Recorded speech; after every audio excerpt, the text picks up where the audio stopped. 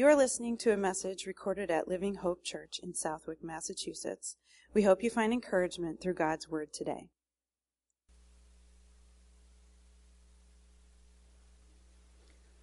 Well, good morning, Living Hope. Welcome once again. Thank you so much for being here today. We really do appreciate you all showing up. Even though you may have known things would be a little different today, you still showed up. Pastor Dan isn't here, so I'm going to do my best to fill in for him.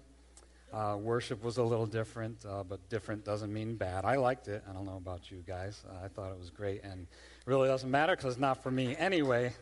It's for him. Amen. For those of you who are joining us online, we want to welcome you. We thank you so much for watching and joining us today. And I just want to bring you a word of encouragement today. I just want to encourage you. You're probably saying, oh, that's good, Art, because we didn't want to come here to be discouraged. So thank you for that. We appreciate that. We don't want a message of condemnation, so thank you. So I want to look at hope, and I want to look at the hope we have as followers of Christ. And I specifically want to look at the hope that we have that's defined by the Apostle Paul in the book of Romans. All right, so now some of you just said, oh no, Romans, we're going to be here for like 3 hours. So we follow those rabbit holes of Scripture that you can go through with Romans. But I assure you, I only have 4 talking points. They each have about 12 Scripture verses. No. I only have 4 talking points, so we'll be here for 40 minutes tops. We'll be here, okay? So as usual, I want to start off in the dictionary, and I want to look at the definition of hope. So the definition of hope, the dictionary defines hope as a feeling of expectation and desire for a certain thing to happen. So hope is expectation. It's a desire as well, too. You want to see this thing happen. It also, the dictionary also defines hope as a feeling of trust. Now, if we think about the biblical definition of hope, I found this wonderful definition by a pastor, Dr. Stephen Ewell. He defines hope this way. It's great. It says, hope is the life-changing certainty that someday we'll have all that God has promised. Isn't that awesome? Hope should be life-changing. If it isn't, it should be. Right? But the other word that stands out to me is certainty. Certainty. Hope is certainty. We don't often associate hope with certainty, do we? We associate the word maybe with hope sometimes, right? Oh, I hope this happens. I'm not sure. Maybe it will, right? But for the Christian, hope is a certainty. It's a certainty that we feel in our very souls that we will see the promises of God. Hebrews 11:1 tells us that faith is the substance of things hoped for, the evidence of things not seen. So our very faith, our very belief is based upon the hope of seeing the promises of Scripture fulfilled. But let's face it, we struggle. We have difficulties in this life. We have difficulties. We may even have health issues. We have health issues that might be with us for our entire lives, right? So we need to have hope. We need to hope in the Lord. Sometimes we need to realize that maybe there isn't an immediate fix for the problem, because we live in a society where everything's at our fingertips and it's done instantly, right? But there might not be an immediate fix for the problem. We may even need to come to terms with the fact that we may never see a resolution to this problem in our lifetime. And you're probably thinking, well, that's not very encouraging, Art. That's not very hopeful. You said you were bringing a message of encouragement. But what we constantly have to remind ourselves is that where the peace and comfort in the situation lies is not necessarily in the resolution of the problem, but in an understanding of who God is and who God is in that situation. He's a God that is with us. He's a God that is for us, who draws near, who comforts and strengthens us. He's a God that has made amazing promises about what's in store for us. Life may not always go well, but it always ends well for those that hope in the Lord. Amen? All right, so the first verses I want to look at are Romans 4, verses 16 to 22. You can go ahead and flip there in your Bibles. Did you already open to Romans? Did you cheat a little bit and get to Romans because I mentioned it? You ready? Okay. Romans 4, verses 16 to 22. We're going to put it up on the screen as well. And it's here where Paul is telling us that hope is rooted in the belief that God can do exactly what he has planned. Romans 4, beginning in verse 16, it says, "Therefore it is of faith that it might be according to grace, so that the promise might be sure to all the seed, not only to those who are of the law, but also to those who are of the faith of Abraham, who is the father of us all, as it is written, I have made you a father of many nations, in the presence of him whom believed, God, who gives life to the dead and calls those things which do not exist as though they did, who contrary to hope, in hope believed, so that he became the father of many nations, according to what was spoken, so shall your descendants be. And not being weak in faith, he did not consider his own body already dead, since he was about 100 years old, and the deadness of Sarah's womb. He did not waver at the promise of God through unbelief, but was strengthened in faith, giving glory to God, and being fully convinced that what he had promised he was also able to perform. And therefore it was accounted to him for righteousness. All right, so Paul uses Abraham to illustrate this point that God can do exactly what he's promised. Abraham's faith did not look to his circumstances.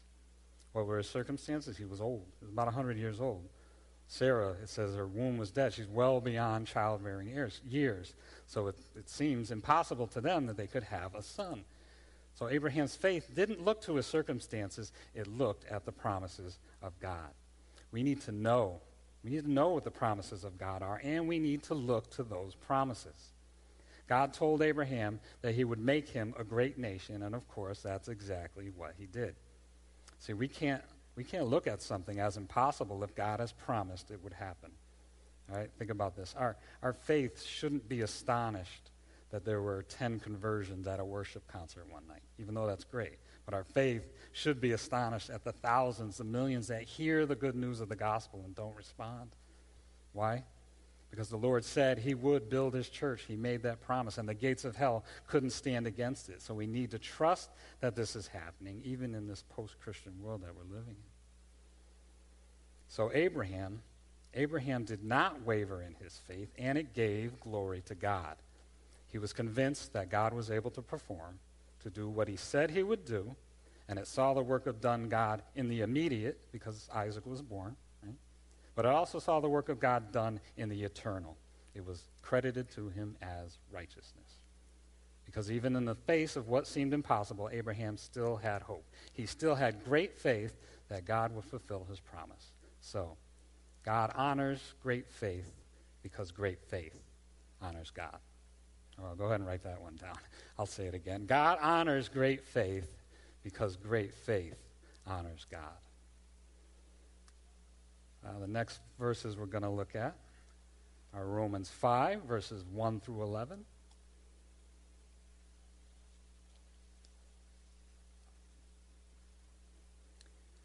Romans 5, beginning in verse 1. Actually, I want to tell you that first that it's the idea that hope is rooted in the assurance that we have peace with God through Jesus Christ.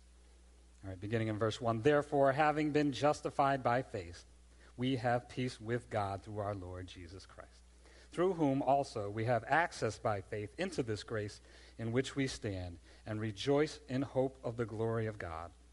And not only that, but we also glory in tribulations, knowing that tribulation produces perseverance, and perseverance character, and character hope. Now, hope does not disappoint. I love that. Hope does not disappoint, because the love of God has been poured out in our hearts by the Holy Spirit who was given to us. For when we were still without strength, in due time Christ died for the ungodly. For scarcely for the righteous man will one die, yet perhaps for a good man someone would even dare to die. But God demonstrates his own love towards us, in that while we were still sinners, Christ died for us. Much more than, having now been justified by his blood, we shall be saved from wrath through him. For if when we were enemies, we were reconciled to God through the death of his Son, much more, having been reconciled, we shall be saved by his life. And not only that, but we rejoice in God through our Lord Jesus Christ, through whom we now have received the reconciliation.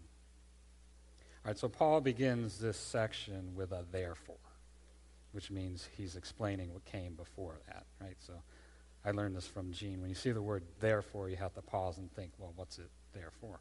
Right? So up to this point in Romans, Paul explained that the only way to salvation is to be justified by grace through faith. And now he's explaining the benefits of this, right? It's not just some cool idea that Paul came up with. He's explaining the revelation that God has given to him. The first benefit is that we have peace with God. Right? The Bible doesn't say we have peace with the world and the current condition of society. It doesn't say we have peace with the lusts of the flesh. It doesn't say we have peace with any other sin or idolatry that we've set up in our lives. It says we have peace with God.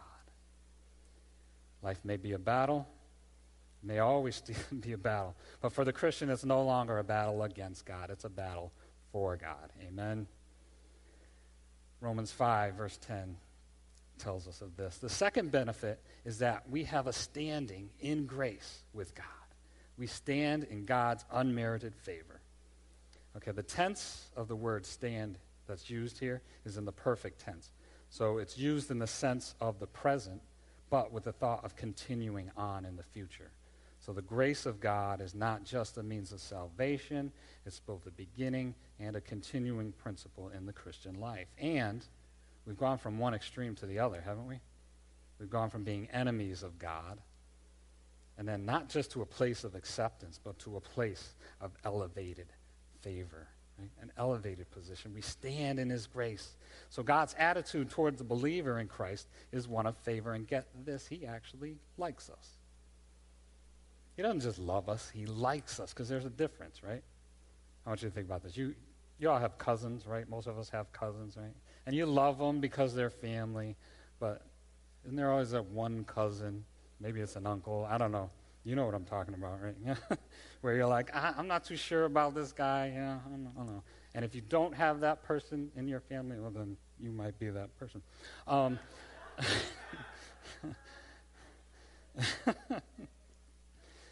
Well, you know what I'm trying to. God sees us in terms of joy, of beauty and pleasure. We are his treasured possessions. Ephesians 2:10 says, for we are his workmanship, created in Christ Jesus for good works, which God prepared beforehand that we should walk in them. And we know that from the book of Genesis, of the account of creation, that everything that God created was good. Right? He kicked back, he patted himself on the back, and he saw that it was good.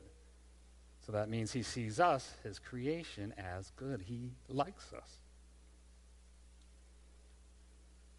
And also, standing in grace means that we don't have to prove ourselves worthy of God's love. Aren't you thankful for that?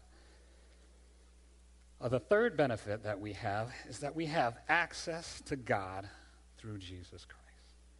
And it's permanent. Permanent access to God. It's not like we're granted this one-time interview, like a job interview where you got to get all cleaned up and dressed in your best suit for this one shot to impress the big guy. No, we have permanent access through Jesus to the throne of grace.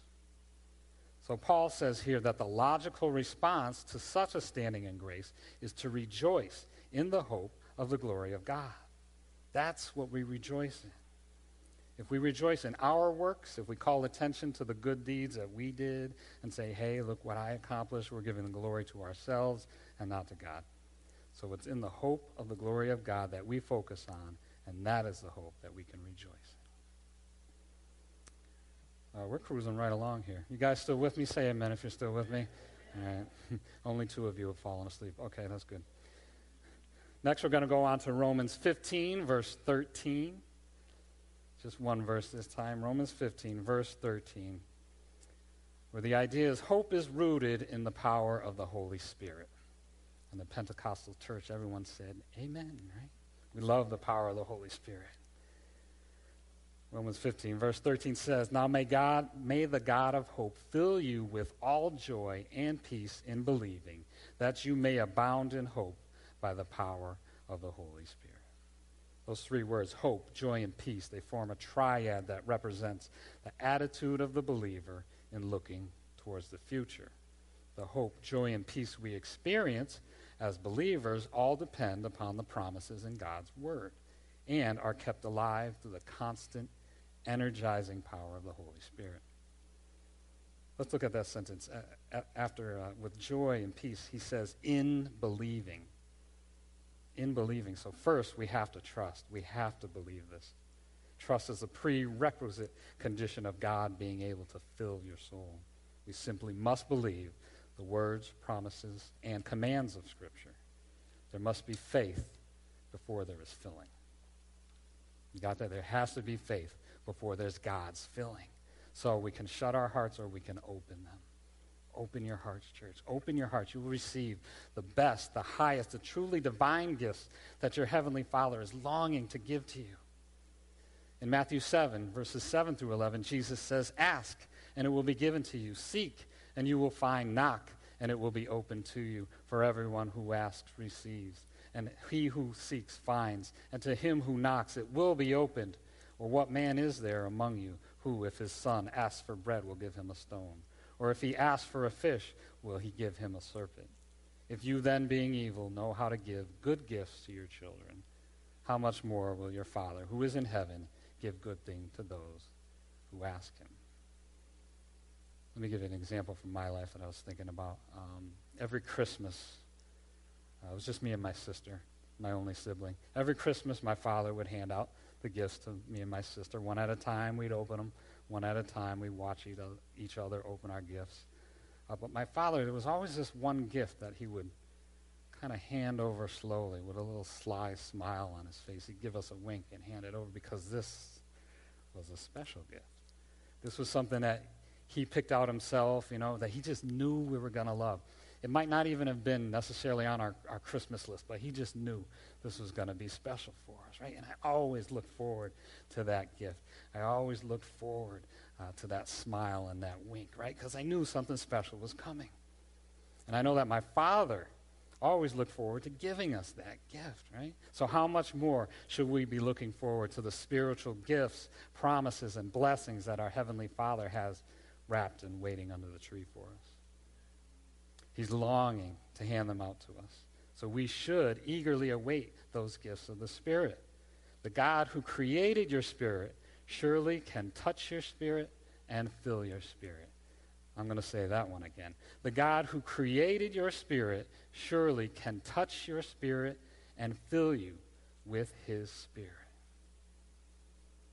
Now I want you to think about the times when God touched your spirit. When he touched your soul, when he moved you to tears, when he brought about breakthrough and deliverance, when he healed your body, when he brought a loved one to salvation, when he protected and comforted you. Now I want you to realize that as wonderful and as beautiful as those times were, we have yet to know the deepest depth of his love. We have scarcely known the heights of his power and of the Holy Spirit within us. Now, if that doesn't give you hope, I might as well just stop right now. Jesus said in John 7, verses 38 through 39, that whoever believes in him, out of his heart will flow rivers of living water. It goes on to say, now this he said about the Spirit, whom those that believe in him were to receive. All right, Jesus wasn't just talking about a trickle of water. He wasn't referring to a stagnant pond either. That is a whole other sermon right there. That's a whole other. Pastor Dan, I give you permission. If you're watching, go ahead and use that for a future sermon. Trickle of water or stagnant pond. Where's your faith? All right. No, Jesus was talking about rivers. Rivers. Notice the plural there. Rivers of living water. We're talking hydroelectric power. Right? That's powerful stuff when we're talking about the Holy Spirit. And this is what our hope is rooted in. All right, next we're going to go to Romans 15, verse 4.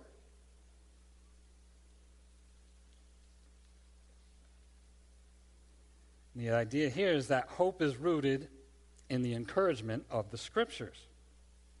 Romans 15:4 says, for whatever things were written before were written for our learning, that we, through the patience and comfort of the Scriptures, might have hope. Scripture encourages us by its examples, by its stories about people's trials and triumphs, and also by its revelation of its principles.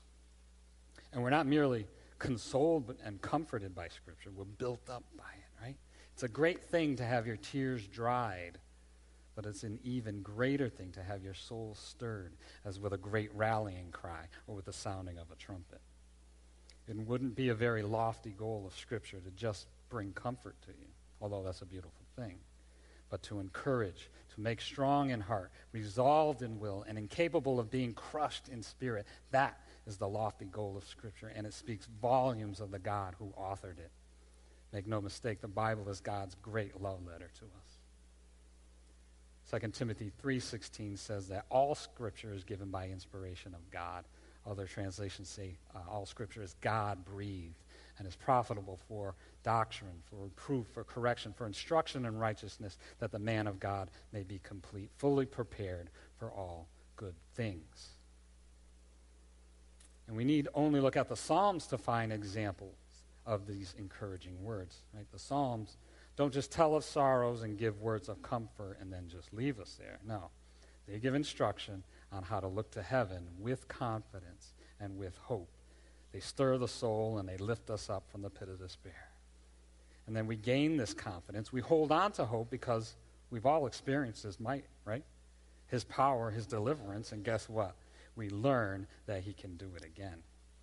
Right? He's done it in the past, so we know that He can do it again. It's like being on a boat, and you're in the harbor. You're leaving the safety of the harbor, heading out into the open ocean, and you see that first big swell, that first big wave about to hit the boat, and you're kind of unsure, and you're starting to question whether or not the boat's big enough, and you're scared, but then you make it through. And so the next waves that come towering over the boat, you're not as scared. You're just knowing that they're going to slip harmlessly under the bow.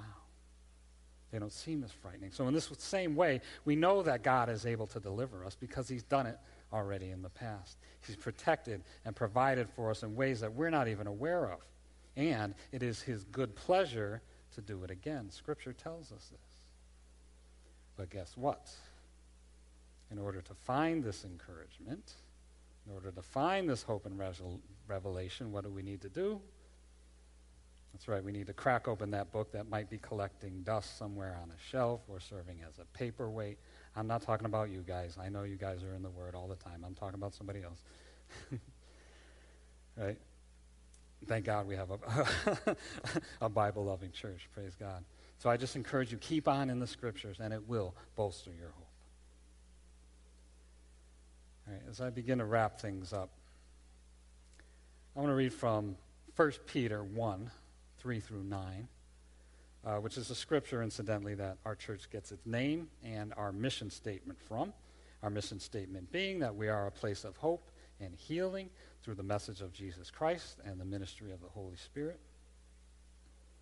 So 1 Peter 1, 3 through 9 said, "Blessed be the God and Father of our Lord Jesus Christ, who according to His abundant mercy has begotten us again to a living hope, through the resurrection of Jesus Christ from the dead, to an inheritance incorruptible and undefiled that does not fade away, reserved in heaven for you, who are kept by the power of God through faith for salvation, ready to be revealed in the last time.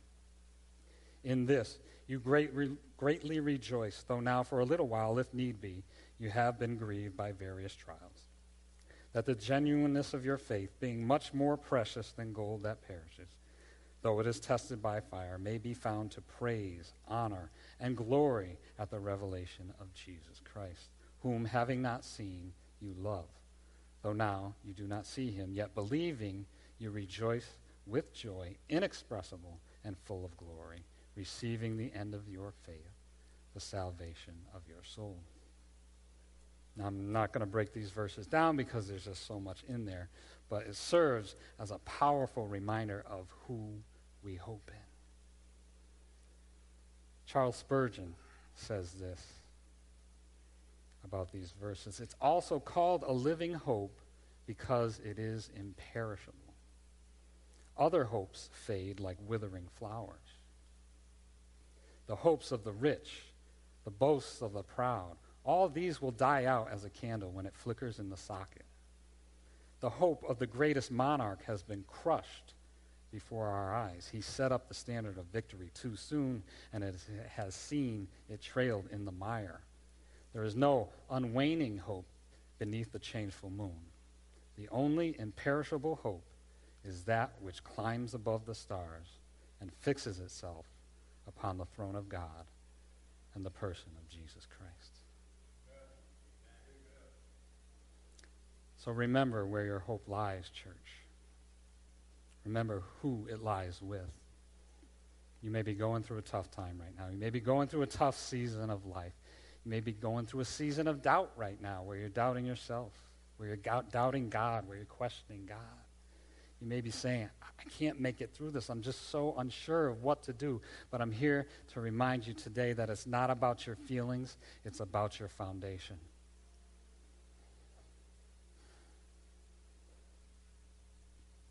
You may be thinking, I just can't accomplish this goal.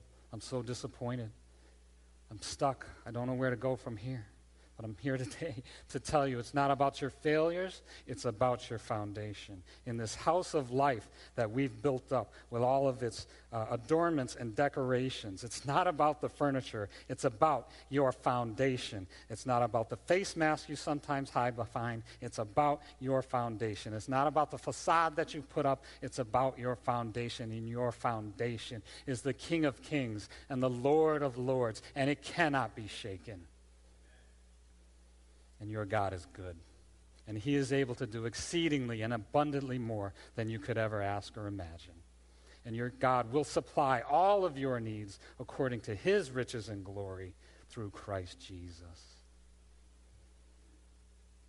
So keep asking, keep seeking, keep knocking, and keep hoping in the one who is the author and finisher, the author and perfecter of your faith, so that you will have that life-changing certainty that someday you will have all that God has promised you. Hallelujah. Thank you, Jesus. I'm going to close us in prayer.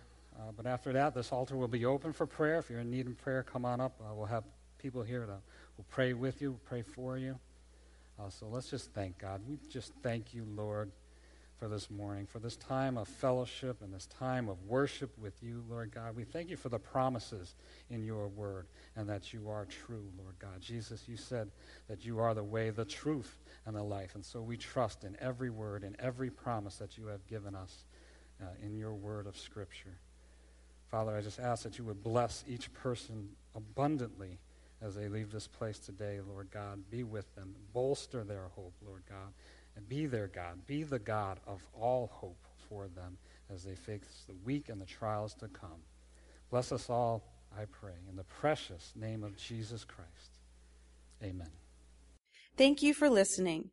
We invite you to join us Sunday mornings to worship with us. We are located at 267 College Highway in Southwick, Massachusetts. For more information about Living Hope Church, visit us online at www.livinghopechurchag.org.